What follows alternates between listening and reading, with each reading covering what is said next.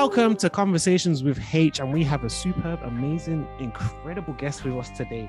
She is an excellent Ghanaian-born, German-raised, let's make sure we get that right, entrepreneur, where she's a co-founder of Curlcon, the largest and leading Afro hair, beauty and lifestyle platform fair in Germany, as well as Stylendi and Curl Agency. She is also a podcast host for Young, Broke and Sharp. She is a brand consultant, event producer, strategist, and a model who's been featured on Vogue. You know, she was doing this one with the Vitae. You saw it. We all saw it.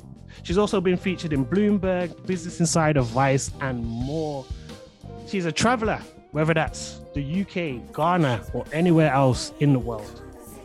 I remember speaking to her in 2016 about her passion for Black people in Germany and better representation. And now she's doing an excellent job in empowering not only the people of a current stage, but people in the future. She is an amazing, amazing woman. I introduce to you Nana Addison. How are you doing today? Oh, I'm good. That was a very big introduction. I hope I can fill that space. Just be you. Just be you. Just be the Nana that I know and love. Just be that, and you'll be okay. You'll be all right. Okay, I'll try to be that. But for those, no, thank you for having me. Nah, I really appreciate you coming on. I feel like I don't even know too much in depth of your story, which is what we're going to tap into a little bit more. But I know what you were trying to do back in 2016, and now with where you're at, is just massive. But for those who don't know who you are, who is Nana? Well, I'm a Ghanaian, a German. Currently, I like to say I'm a Ghanaian with a German passport who pays taxes in Germany, because things are not really moving correctly when we look at the government. But that's another topic. I mean, I'm a Ghanaian young woman now. I'm 32 years old and or young, and I'm an entrepreneur. I have a business in Germany, which is an agency that does brand consultancy. And then I own, as you said, Curlcon, which is the biggest hair, beauty and lifestyle fair in Germany, Austria, and Switzerland. So all the German-speaking countries, actually. You go, we girl. cover all of them. Yeah. And I don't know, like my journey, I don't even know where to start. I would say my journey started when in school, when I realized that, honestly, I would not be successful with the when it comes to the, how you say it, not ordinary, but general path of school, uni, and career. The typical, The typical path, because I am dyslexic. So early on, I realized, okay, I will have challenges going with the regular system, because it doesn't really serve the way my brain works, and it will always show up as a red mark or error when it isn't really an error that. Yeah, so I was always looking for like alternative ways, and I was always very fascinated with entrepreneurs. I don't know why, but they always had an appeal to me. Like, shameful confession, I was like really much a fan of Trump at the time, because I don't know, he was like he was like a very famous entrepreneur at the time. I didn't know he was lying about everything. And at the time I didn't know what a narcissist was. Now I know. But at the time I was like, yes, like being an entrepreneur, that's the thing. Then I can be my own boss, and I can have my own company. And I was always very, very, like, I don't know, fascinated by that. And I also think I had a little challenge with rules, like stagnation, because I was always looking to improve things.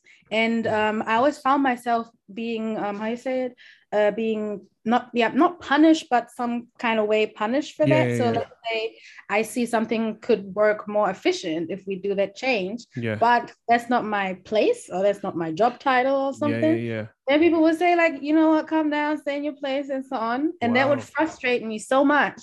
So I think all of these things contributed to my desire to to have my own business. And then as I was growing older, like especially like late teens, like 16 to 20, I think legacy became also a big factor for me. And I can't tell you why it was that young. I don't know, but I think it became a big factor because I started dating maybe, and I grew up without my dad.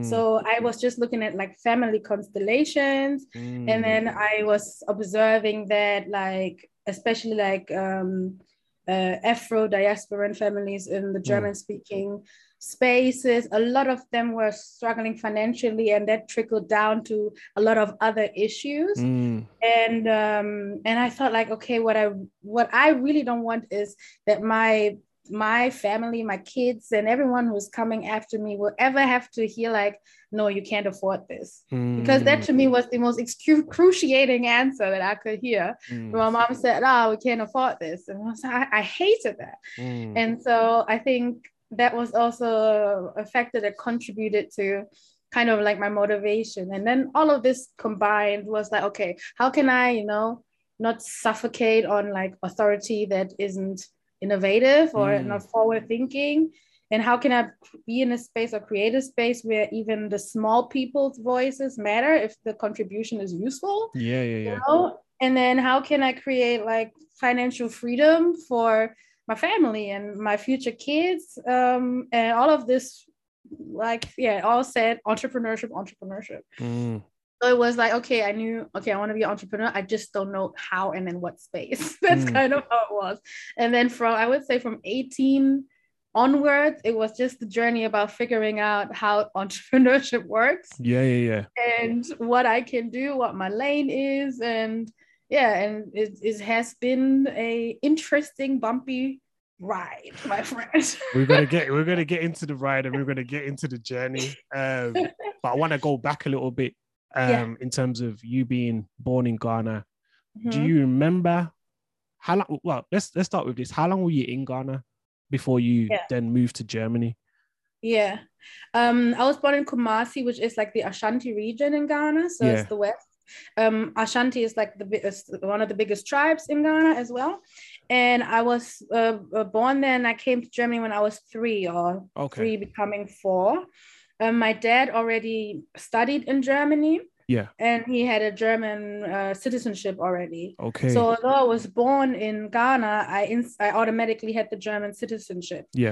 And that made it fairly easy for my mom to come and stuff like that. So they moved us from Ghana to Germany. The thing that I remember was the sheer horror at the airport. That I feel like I don't know, it's sunk into my DNA. I don't know. Yeah. What do you mean in terms of that though? Was it? Talk us through. So when we arrived at the airport, I got out of the airport, and there was all white people, right? And then they came, because I'm a child, like I was in a stroller. They came and they were like, oh, I don't know what they were saying, sweet Negro baby. I don't know what they were saying to me, but I remember they were trying to touch me, and that was the horror. Wow. So I remember that horror, and my mom said I was screaming as if someone was trying to like bring fire or something, but I was just screaming like, ah! I was so scared. But I remember that when I arrived, that wasn't a pleasant feeling. I do remember that, because I also remember that I felt very safe and stuff with my grandma, because I was with my grandma in Ghana. So I think I like the immigration or whatever for me as a child wasn't necessary, because I liked my space. Maybe if I was a teenager, it would have been different. But I guess I really liked being around my aunties and my grandma and so on. And my mom said that she felt like I didn't even notice that she and my dad weren't around, because there were so many other people, like a village that raises a child. So I wasn't even like really cognizant that my parents were out there building something to bring us. I was just living my best life, Living your best life at 3. I love it. I absolutely love it.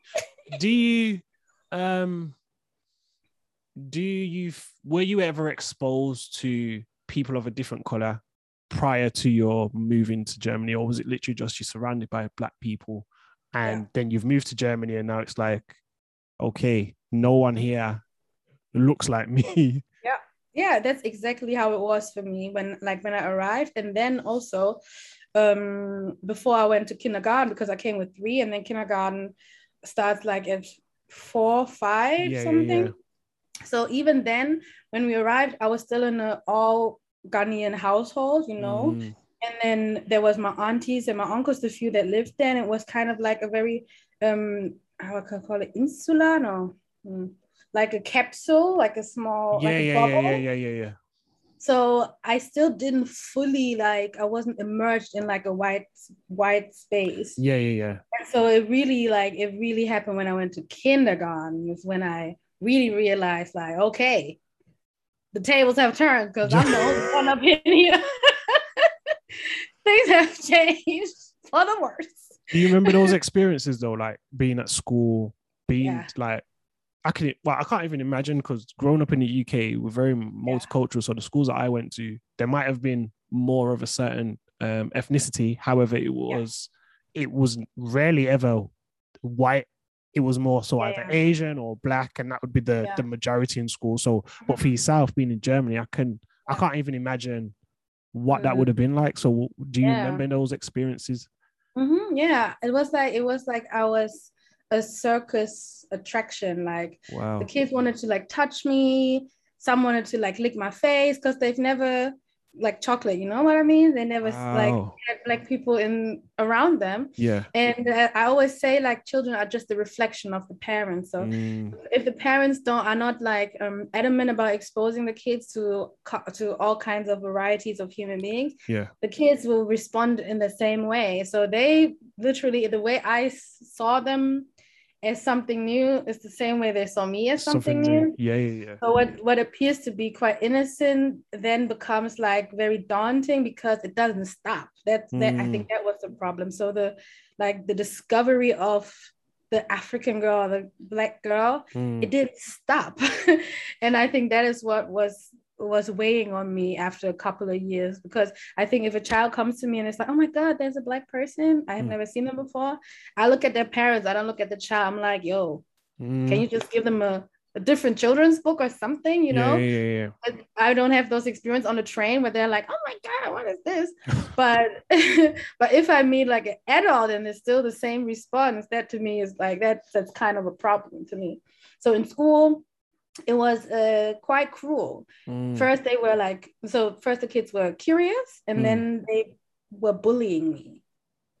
So first it was like the natural kitty curiosity, and then there's a hierarchy that happens. yeah. And they realize, oh, okay, like around them, they are the majority. Or I don't know what happens in the brain of a teenager, but I think everyone subconsciously is learning something from the environment, even if Mm, no one is speaking. mm, Just by observation, they know that, oh, okay, around me, around my parents, or in society, or in the news, mm. apparently these people are lesser than me, you know what I mean?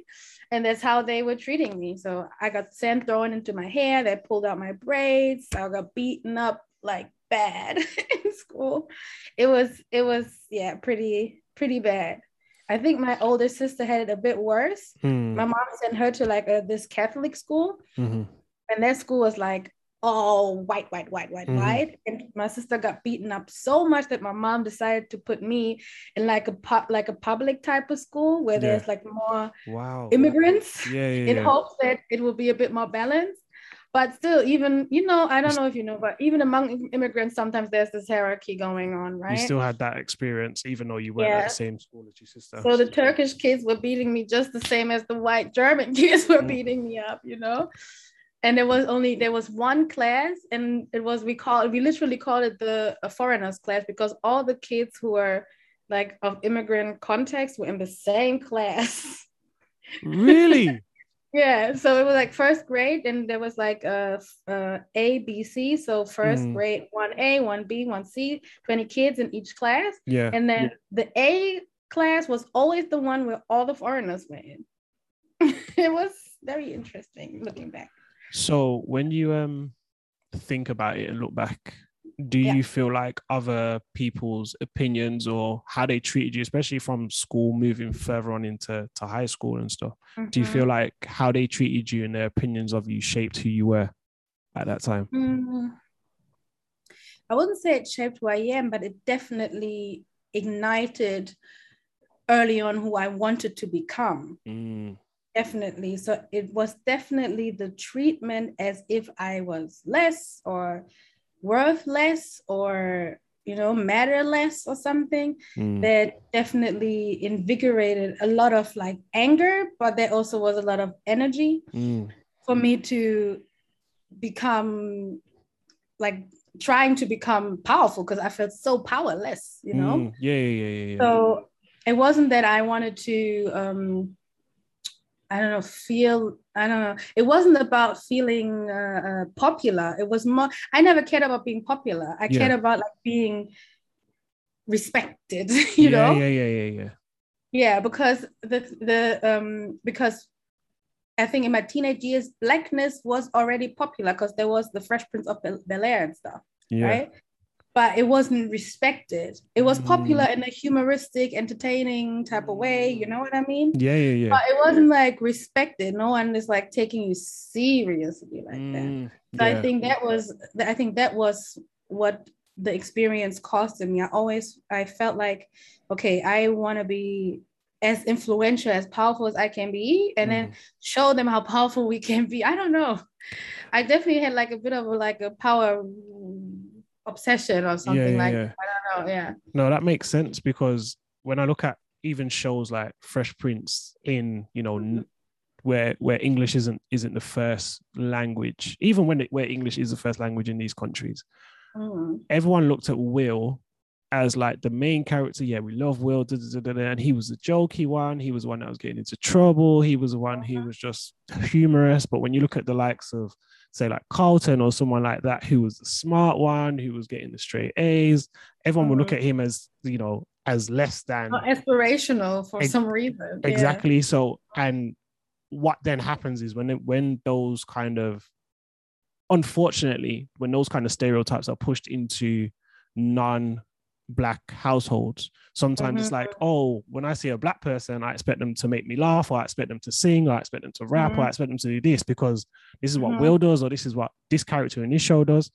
So I can only imagine with you being in Germany, moving from Ghana to Germany, and that being people's reference for Black people, they just look at you like, dance for me. Do you know what I mean? Yeah, we came here for the vibes. You know what I mean? Definitely. If you could encourage though your younger self, what would you say with everything that you know now? Everything that I know now, I would say like you actually are very significant, and God has made you very like intricate and complex and stuff. And I would say you are yet to find out how useful that is. That it's actually not in your way. It's just right now you're young and it feels like an overload. But all these nuances that you notice that seem irrelevant will become very useful and important and will help people. I think I would tell myself to cut myself some slack. I think that's what I would say, because I wanted to be perfect. I wanted to be perfect. Yes. But what was perfection to you at that time? Perfection was outside of like, because I had dyslexia, so there's nothing I could do about that, about spelling. But anything else, everything had to be excellent. I don't know if I was OCD or because I was so obsessed with it, I developed being OCD. Yeah. I don't know which one is which, but really like everything I never wanted to be late. Everything had to be in order. I wanted just to be ahead of the curve always. Never behind. I really didn't care about having friends, which is something that like now in my adult life, I'm kind of catching up to a little bit, you know? Yeah. So I had a tough time like making, how you say it, these like natural friendships, because I didn't know how, because I was so busy with my little trying to be world plan, you know? Yeah. And like my sister, do you know Pinky and Brain? Yeah. Pinky and the Brain. Yeah, my sister said I was like the brain. I was always like in my room, like in a laboratory, just in trying to figure out how to do this thing. And my sister was just, like, I'm not saying she was pinky, like she wasn't like silly or dumb, but she was just like out there enjoying her life, blah, blah. And I was always in my room like, I would always tell her like, why are you going out with your friends? Like, this is a waste of time, I would tell her that. Yeah, I would feel, and then she would come home. She has an argument with her girlfriend. I remember she has an argument with her girlfriend. I'll be like, you see, friendship is useless. Like they betray you. Just focus on like your career. Oh man. It was about low-key. I was also jealous because my sister was my only friend. Oh god. So I just wanted her to hang out with me because I didn't know how to make friends. So she was so popular. And I was like, I don't know. I don't want to share you. That in itself was an interesting dynamic with me and my sister. So how did that work with you guys? Because I'm guessing your sister was in Ghana with you as well. So I'm guessing. No, my sister was actually born in Germany. Yeah, I know. It was a jet set situation. I don't know how my parents did that. So how did that dynamic work with both of you going to two different schools, with her being older than you, her being quite opposite to you in terms of being the one who, has the friends, goes out, does this and this, and you being, how did that dynamic really work? It was, I think it was challenging for my sister because she wanted to develop like her own identity or something. And I was very like, as a younger sister, I was very clingy to her. And then I was also quite like overprotective, although I was the younger one. Yeah. Because I felt I can see the dangers of this world and how evil this world is. Yeah. And I felt my sister, somehow she can't see that. She needs protection. I don't know. So the dynamic was kind of funny because I became like the older sister to my older sister. Yeah. And whenever something happened, I would come and beat up girls. I would go and fight for my sister and be like, Lima, I would beat up girls because my sister, somehow she would always find herself in friendships that would like not work out. Don't work. Yeah. Then I would come and fight with people. So that was kind of the dynamic. So on the one hand, it was always like, oh, Nana, you're annoying, my annoying little sister. But on the other hand, if something went wrong, I know I can call on you. She would always come to me. I'm gonna come and I'm gonna, mess up the place. Don't mess with my sister. And I was also always a really good secret. Like I could hold all the secrets because I wasn't going out nowhere. She would always tell me all the secrets. I would listen to it and I would be excited for her. Yeah. But she would know it's not going anywhere. Like I'm a treasure.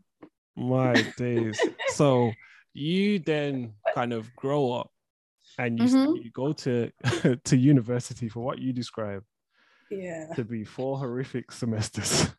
It was of business management and theology. What was so bad about that university experience? And did that give you an extra push that whatever you're going to do after you had to go 100% at it? Yeah. What was bad about it is that during school, I was already working. Like when in Germany, you're allowed to start working from the age of 14. Oh, yeah. For like limited hours. And then from 16, you can do like a part-time job. So I was always working besides school because I wanted to have money, my own money. Yeah.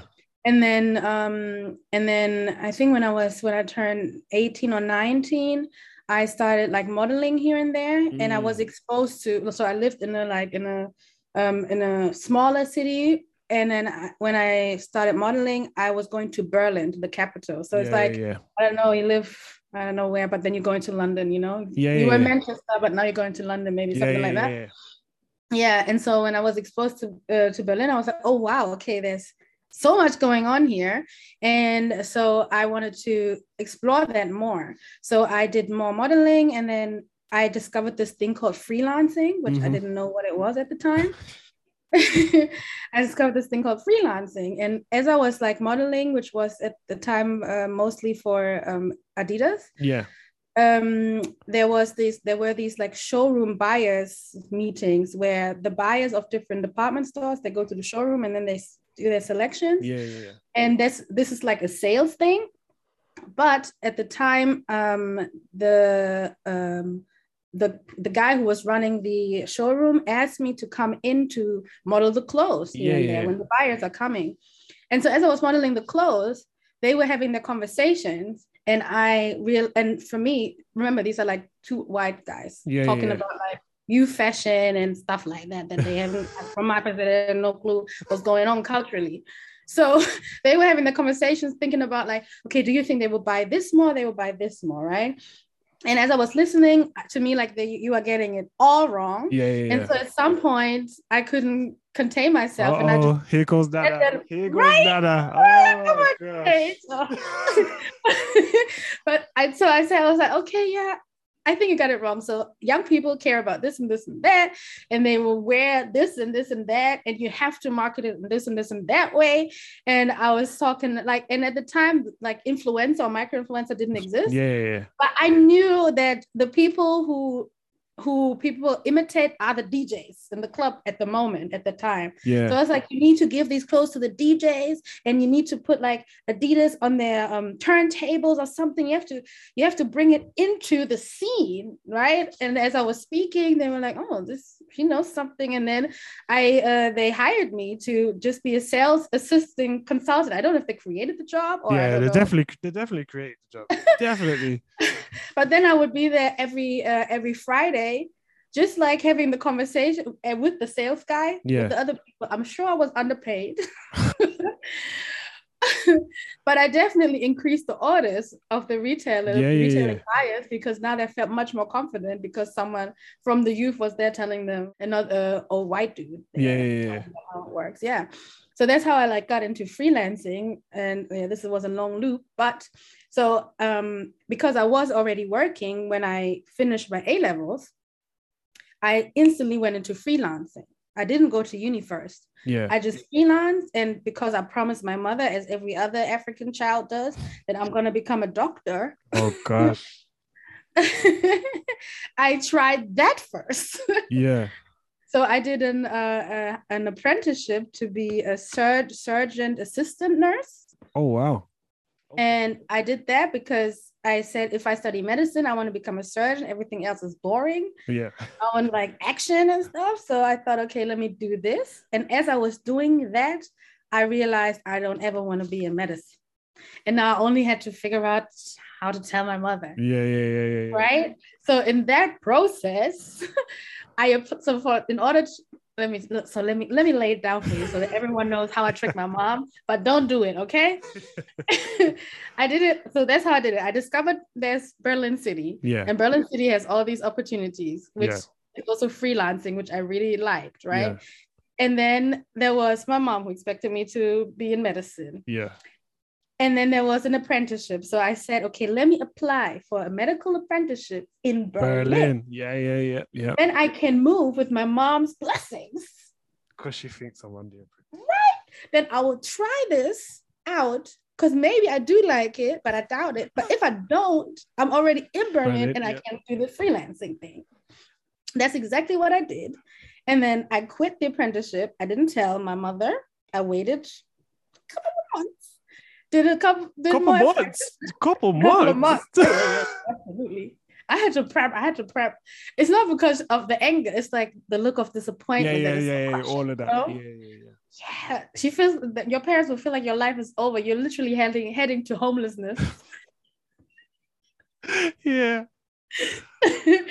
I was prepping myself for that disappointment. And doing more freelancing gigs. So this means that I was kind of entrepreneur already. I had to figure out how to sell myself. I had to learn how to network, make connections so that I can get the gigs. I had to figure out what the market needs so that I can kind of find my niche and stuff. And so I was doing a lot of like business administrative things. I just didn't know the words of it. So when I told my mom said she wants me to study I shall study something. And so I said, okay, I'm gonna study business.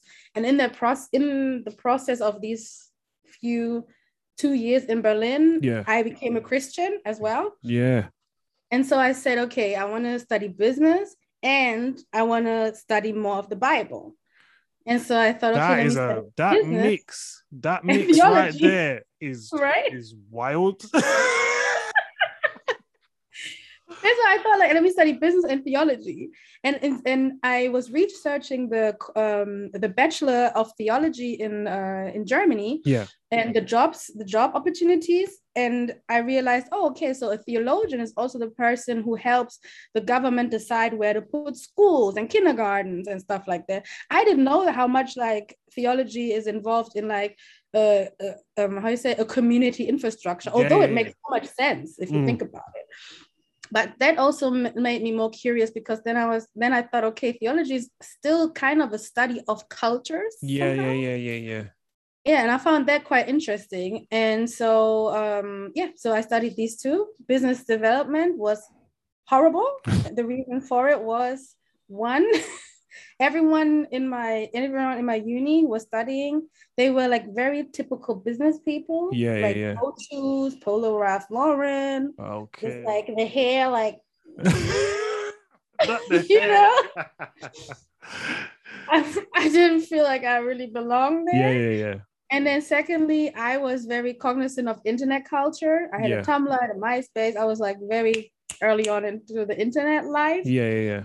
Maybe also because I was such a loner, so internet was, my community. I hear it. And my curriculum did not include online marketing. So when I saw that, I was like, how is that supposed to work? Yeah. So I was my first semester, my second one, and in the classes, the stuff that I learned was only terminology, because nothing of the system, the structures, or the knowledge that they were teaching was new to me, because I was practicing it already. Yeah, I just didn't know I was. Yeah, so I after 4 semesters I quit, because to me it was an entire waste of time. Theology, on the other hand, that was great. I learned some Hebrew, I learned some Greek, I learned a lot of like history, church history. Yeah. And it really helped me, from my perspective at least, understand scripture so much more. Like from like, I would say from the metaphorical perspective, but also from the factual one. Like I felt like some verses became much stronger and deeper to me when I understood what the symbol of the holiest of holiest actually means. You know what I mean? Once I understood that more, it resonated even deeper with me, you know?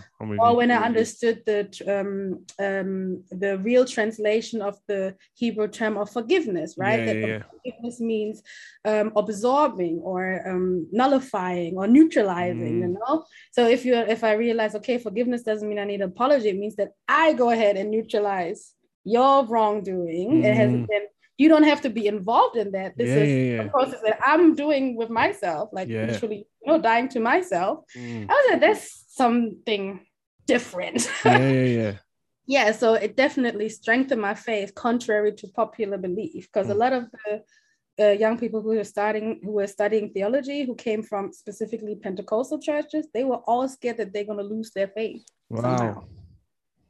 For me, it was the opposite way. So in studying and strengthening your faith, when did it get to a point where you realize I need to be doing entrepreneurship and that's my lane? Because you said you didn't like the business management or the business development course, part of the course, but you like the theology. So then that's kind of like, okay, you didn't go down the theologian route. You still went down the business route, even though you didn't like the course. So how did you then navigate into then that space of entrepreneurship then from that point? Question. That's a really good question. I think it was, I think I like the idea of sowing seeds and multiplying something. I like the idea of, I just like the thought of there's nothing, and then I do something, and then it grows and it becomes something. I don't know. I always found that fascinating. Like maybe the creation story. I don't know. Maybe there's the creator, you know?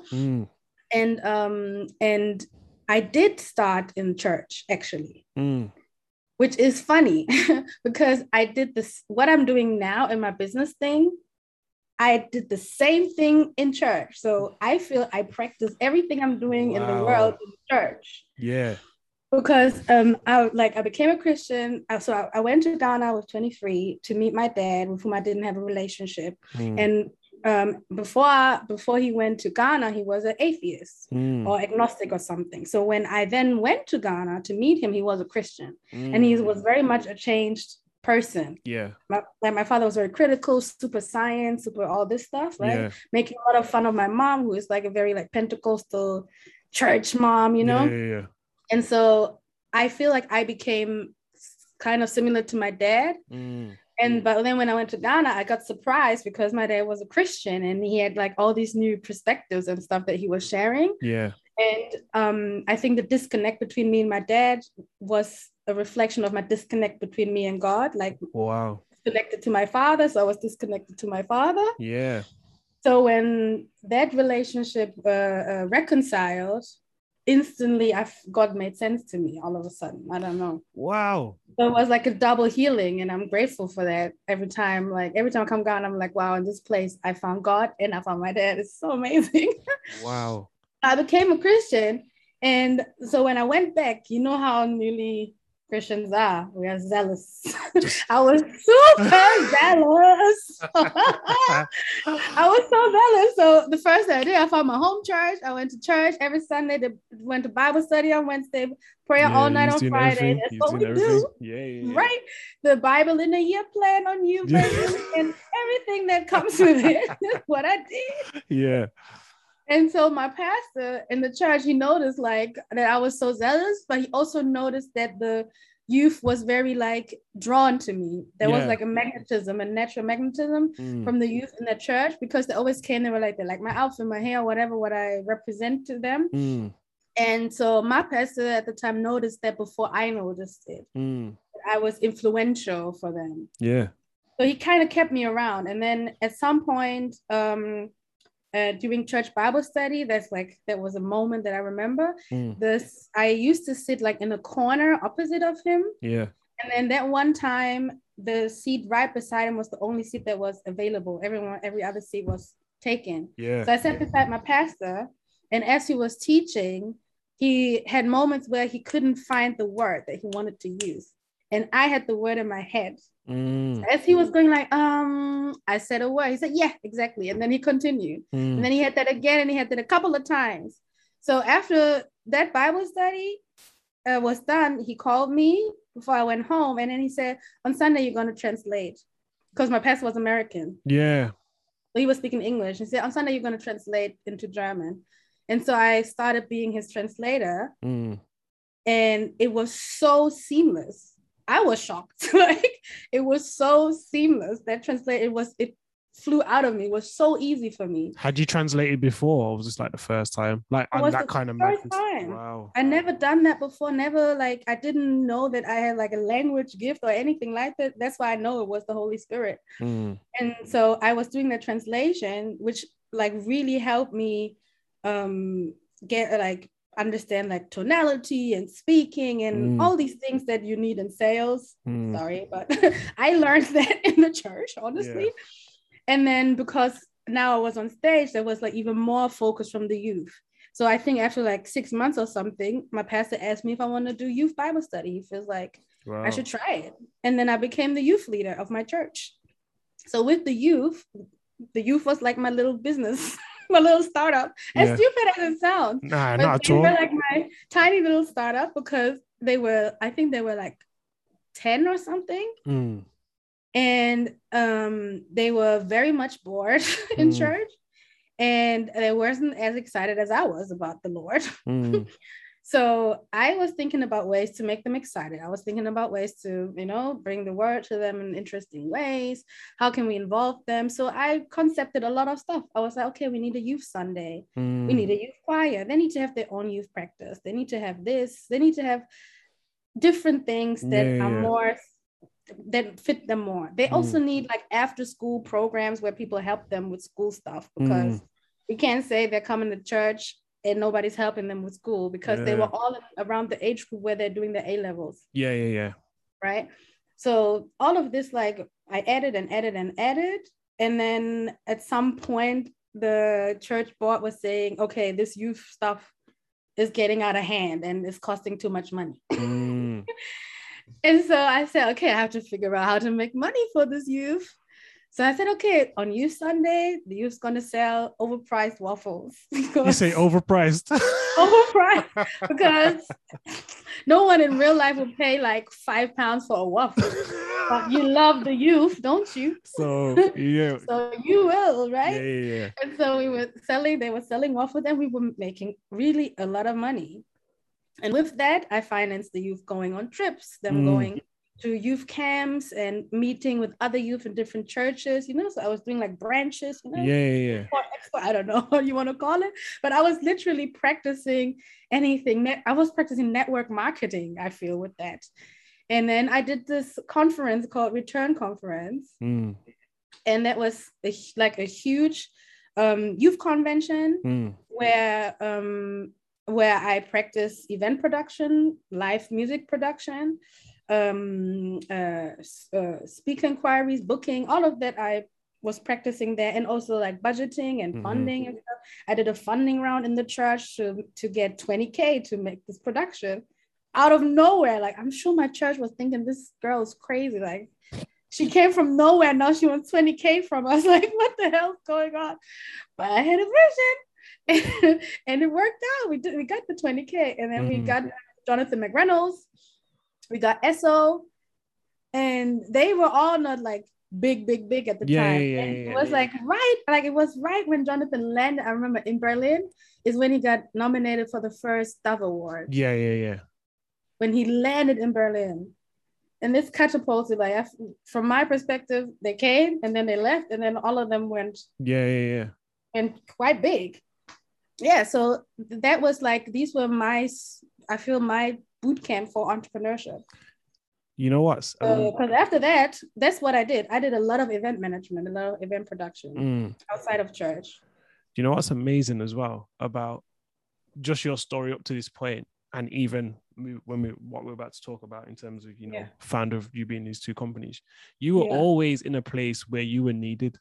Like, you were always able to be in a place where you were needed, but then also able to do the right thing with the right amount of zeal, with the right amount of energy, with the right amount of focus, with the right amount of, when you had a particular thing on your mind, you were going to do that in that particular place, whether that was someone troubling your sister and you wanted to beat them up. So you was in the right place where you was needed, and you weren't going to let anyone trouble her, or whether that where you were in church and the youth needed someone, you were in the right place, and then you used what you knew and you learned on the job to then be the person that they needed at the time. Moving forward into these two companies, wow, you're a founder of two companies as well as the CurlCon convention.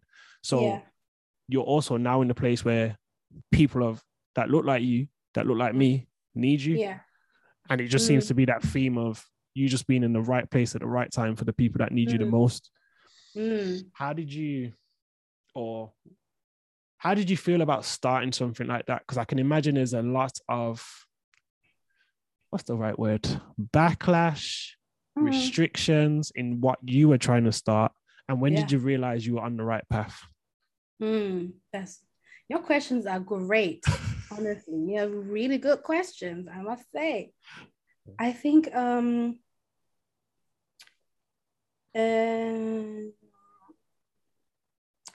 there's like two answers to it. Like, one is I actually didn't know that I was at the right place at the right time, because I usually had so much resistance that I felt like I always felt like I'm pushing the envelope. So and I think this came because I was immature. I was a powerful youth leader, but I was very immature because I was a newly convent. Yeah. Right? Like, I just converted, and instantly I had like this, I don't know, this leadership position. Yeah. So although I had a lot of knowledge, I didn't have wisdom or maturity.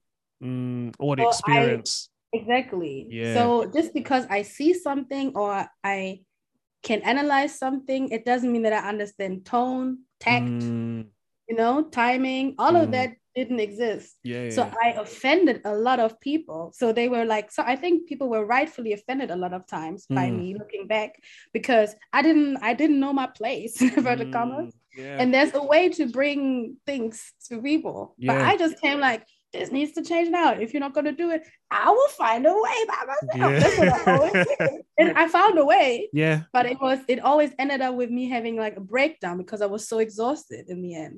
It used, like, how you say it, going like swimming against the stream. Yeah. Costs a lot of energy. And sometimes there are people who actually are on your side, but you feel like everybody is not getting you. Wow. So you just do it on your own and use so much of your strength. And that's really not how it needs to be. So I just wanted to say that. Yeah. I wanted to make sure I say that for it to not sound super romantic, because I was like a very immature, ambitious person. And sometimes ambition is also like misplaced ambition is also not useful, you know? Yeah, so I was ambitious but immature, I would say that. But yeah, so coming to your question, I think with knowing when I was on the right path, I feel the only indicator I had about being on the right path was having energy. Like, where I felt like whenever I was like on the right path, I would not get tired. Because I would be very like, it would consume me, solving this issue or solving that issue or understanding this thing. It would consume me so much that I would have endless resources of energy until I have it fixed or until I understand it or it makes sense to me. So that was kind of like my indicator. And then I would also say that it was a lot of like where I was reading scripture in the time, honestly. Because sometimes I was like reading chapters, like for example, there was this time where I was reading on Job and how how he was supposed to go to Nineveh, but he went the whole other directions. So in that theme like consumed me about like people going into the wrong way and blah blah blah blah. And that inspired me to figure out a way to get to help young people understand that they can be young and creative and still be Christians, because I felt like to them it seems like it's like they have to go these ways. Yeah, that's what also inspired me a lot, like a lot in the beginning. And then other than that, honestly, I would say it was injustice. Yeah. Not like I wouldn't call it, because now everyone is woke and we're political, but at that time it wasn't like a political injustice that I noticed, because I wasn't really politicized. Yeah. It was more like I just noticed this is unfair. That's it. So I saw something is not fair in my view, and so I wanted it to become fair. So that gave me again energy to work towards making this more fair. Yeah, that's really, I think these were the three things. I would always have energy.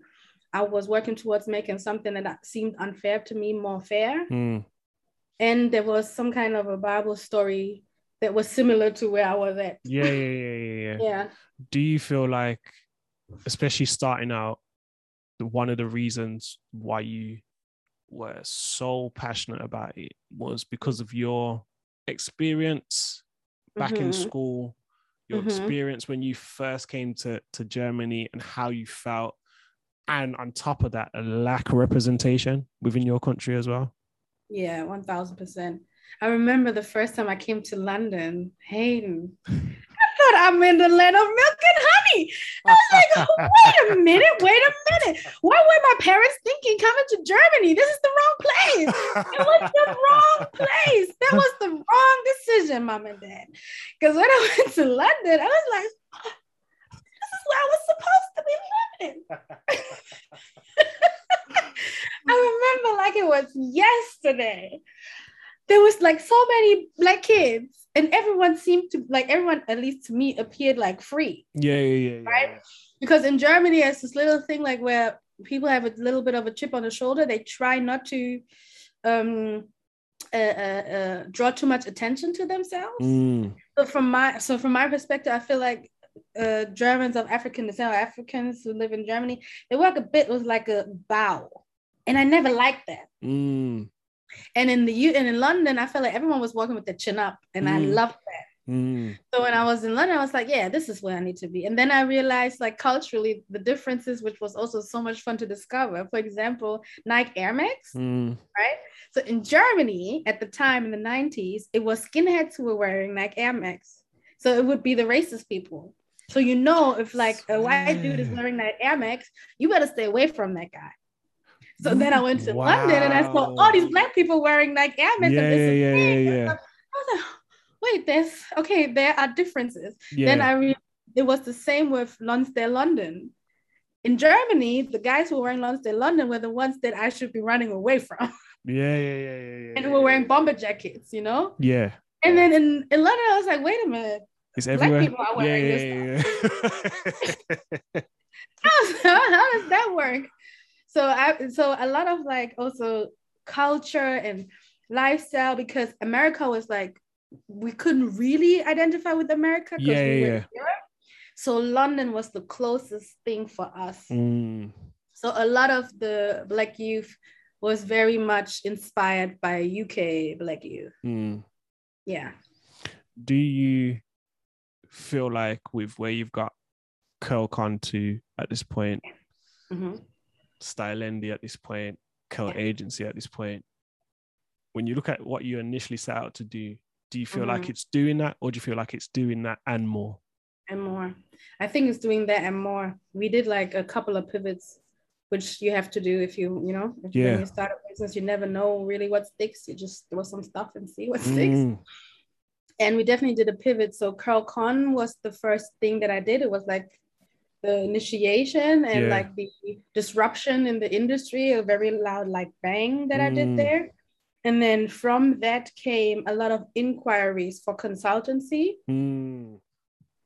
And I was already doing brand consultancy, but not like on an agency level. Yeah. I tried it once and failed, actually. I actually went broke before, right? What? Yeah. I'm telling you, I just took a lot of risks, sir. Let's backtrack. Let's go to that. How does someone who, is it the immaturity again? Is it the what did you say? It's the immaturity, what you had, the passion and ambition, all that, the ambition. Is it the immaturity mixed with the ambition that got you to that point? Definitely, yeah. Wow. Because I wanted to have my own business so bad, right?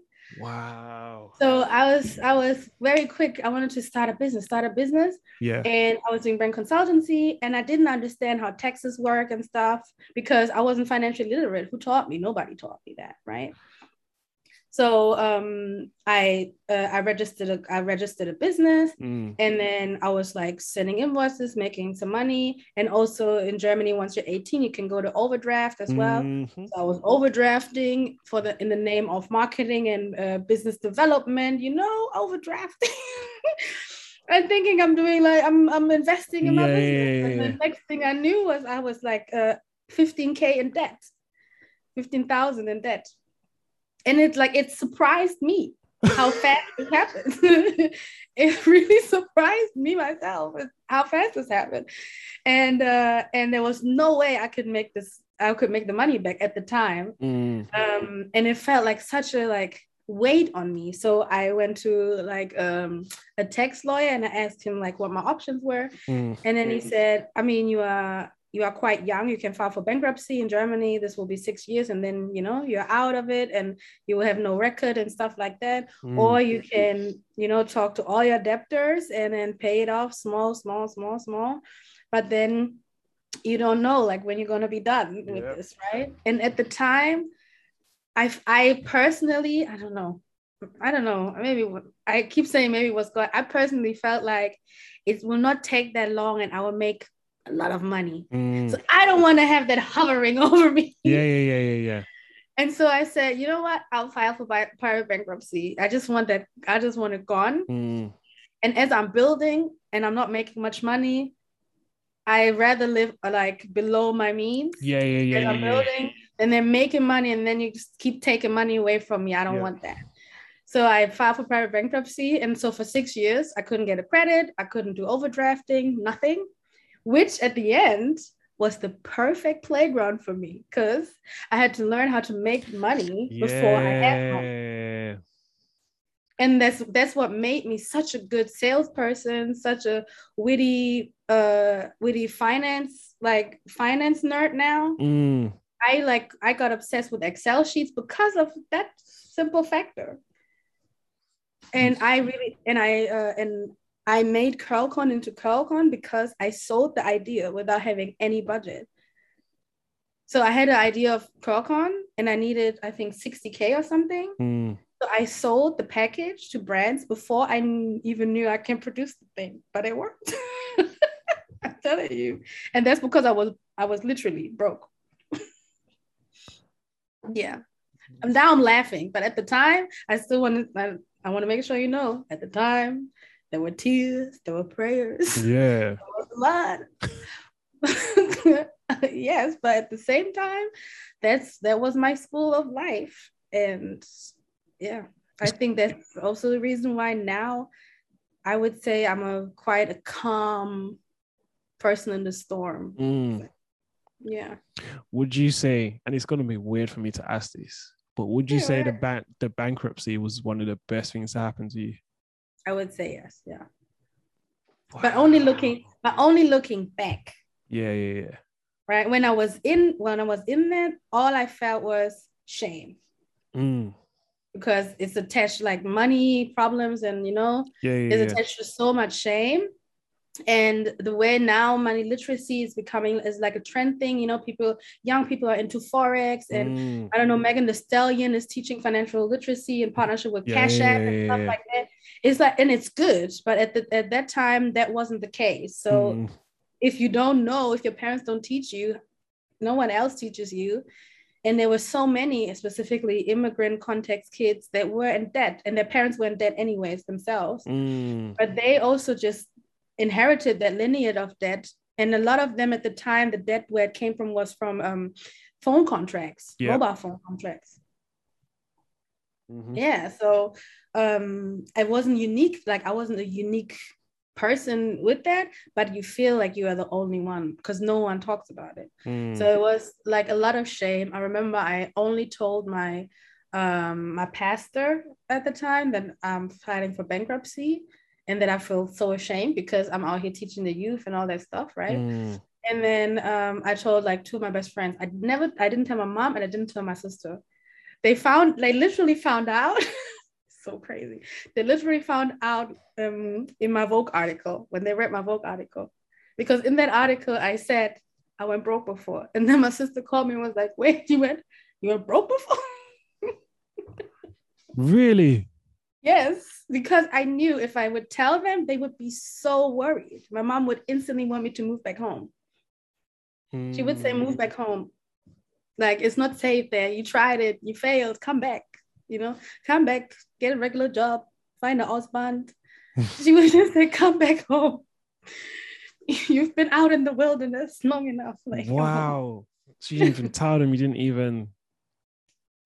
even have been, that must, being in that place, especially being so young, that must have been so like lonely, as well as the shame, but the loneliness that you must have felt. Yeah, that's definitely. Depression was definitely a companion, I would say, for me. I was depressed a lot. And I was depressed and like I'm already a like cerebral person. So I'm a lot in my brain.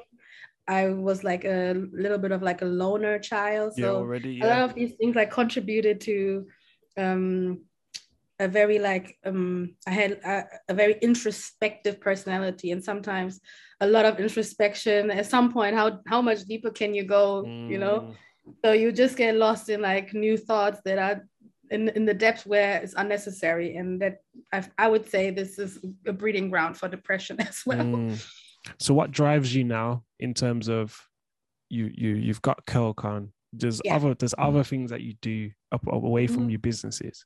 Yes. What drives you now, not only how you help yourself, but how you help. And I Other keep coming back people. to other people, especially Yeah. those of Black origin in Yes. countries like Germany. Yeah. Yeah.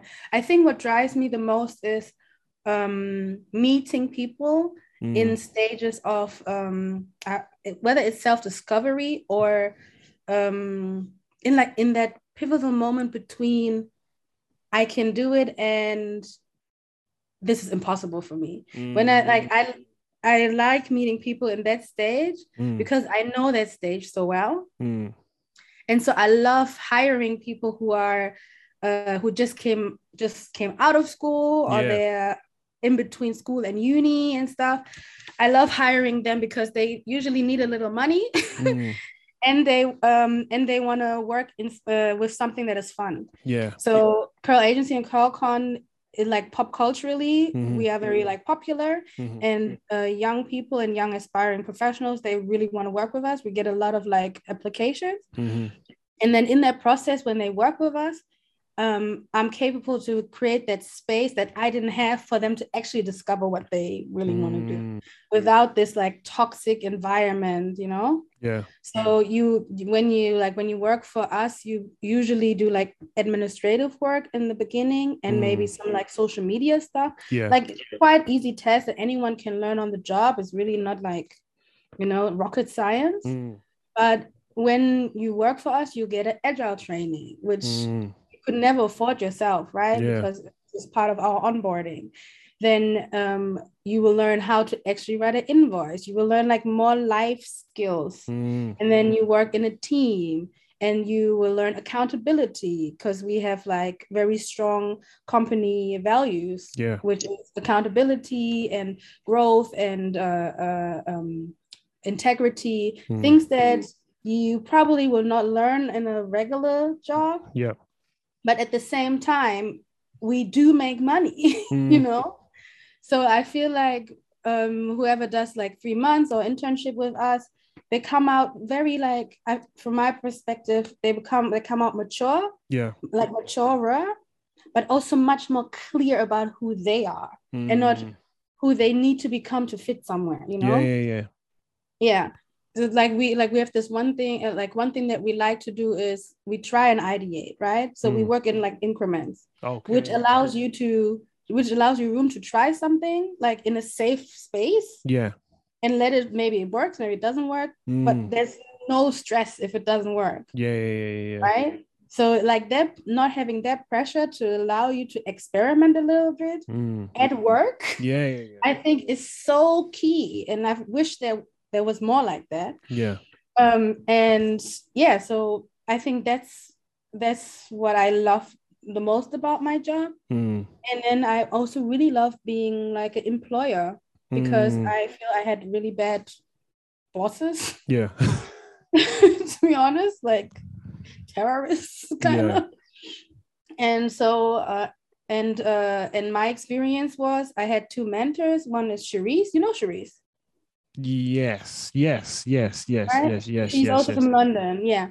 So Cherise was mentoring me, and from her I learned so, like, I had a woman lead me, a Black woman lead me, and that experience was so precious, again looking back, that I would want to give that to someone else. Like Cherise allowed me to live with her for a while. You know, I could like literally shadow her. She would really like give it to me straight, but also catch me and stuff like that.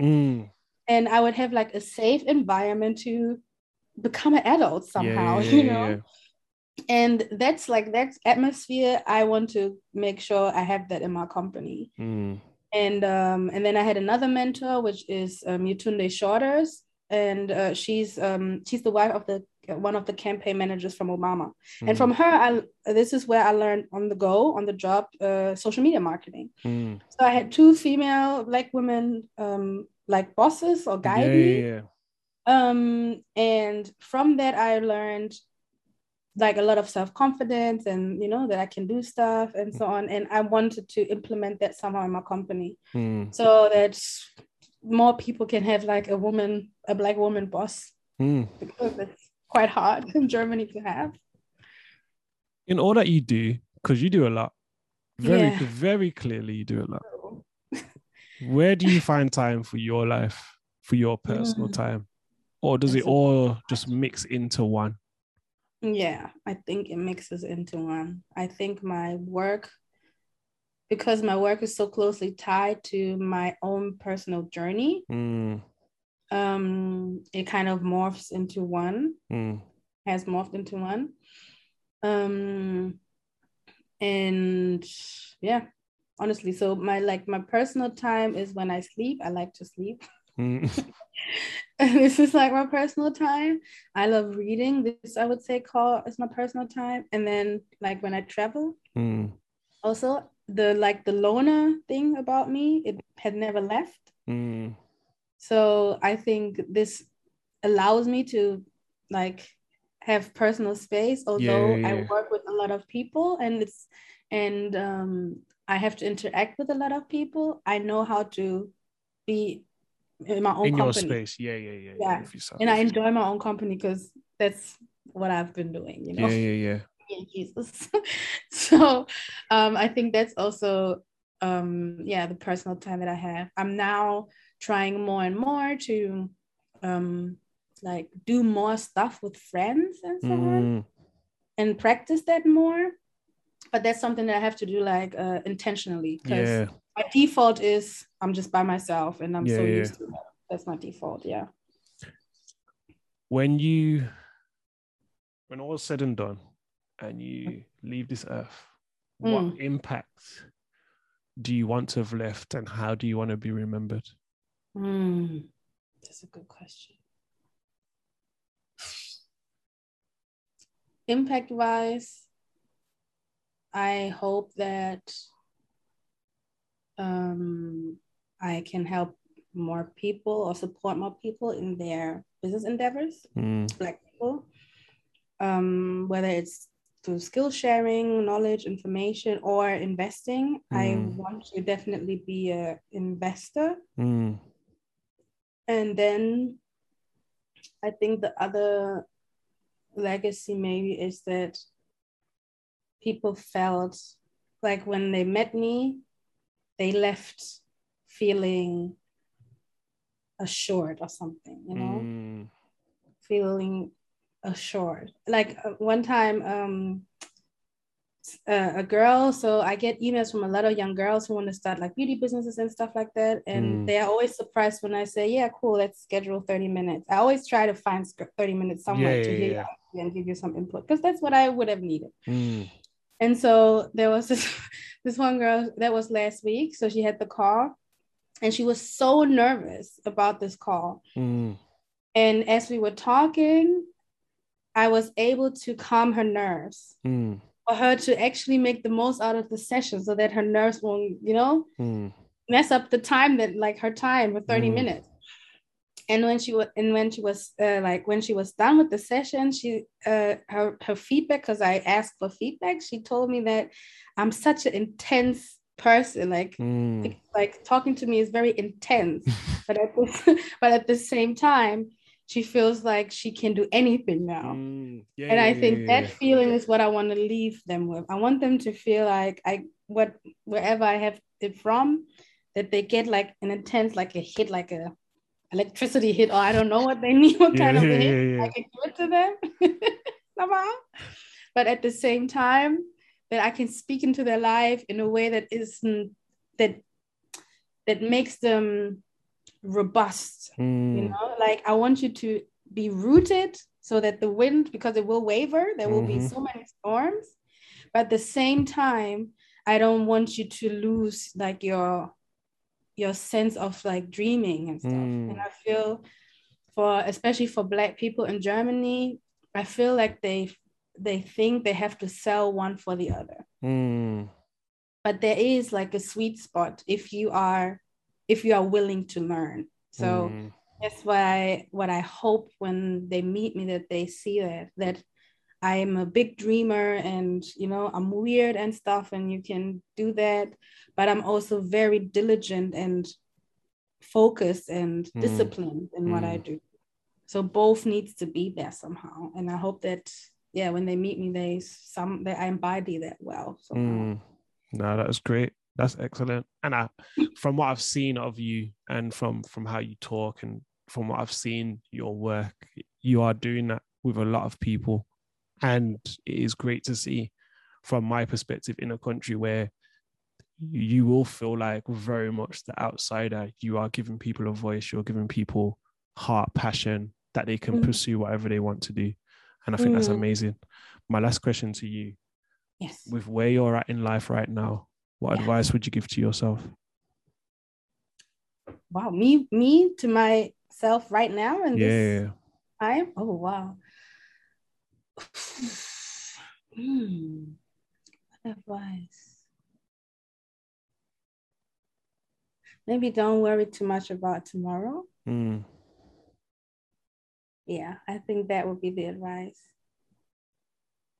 Yeah, I have a post-it on my I don't have it here, but on my bedside in Germany. And on a post-it, it says, while you sleep, God's still working. And I think that's what I need to tell myself a bit more. Because sometimes, I want to make things happen. But I don't have the full control. I can create momentum. There's a lot of things that I can do. Yeah. But the ultimate, is not in my hands. And sometimes I think I still find that quite challenging. So the only space where I know that where I have like the physical I said proof that this world will work with or without me is when I sleep. Because as I sleep, I don't know anything that's going on. I'm gone. I don't even know where I am really, right? Anything could happen. But some way, somehow, everything works. The sun goes up, birds fly, the wind happens, gravity is still there. Everything still happens. And that I want to lean more into that, and knowing that there is the control is not ultimately mine. No, thank you very much. Honestly, this has been amazing conversation. You've definitely dropped some gems in here that I know people are going to take to. So I really appreciate your time. Absolutely. It was excellent. Again, thank you so much for thinking of me and having me. Definitely. I had to. I didn't know how it was going to work. I didn't know if it was going to be Germany, Ghana, in the UK. I don't know how I didn't know how we was going to do it. But I made sure we did it. And to you guys watching at home, thank you guys for watching Conversation with H with the amazing Nana Addison,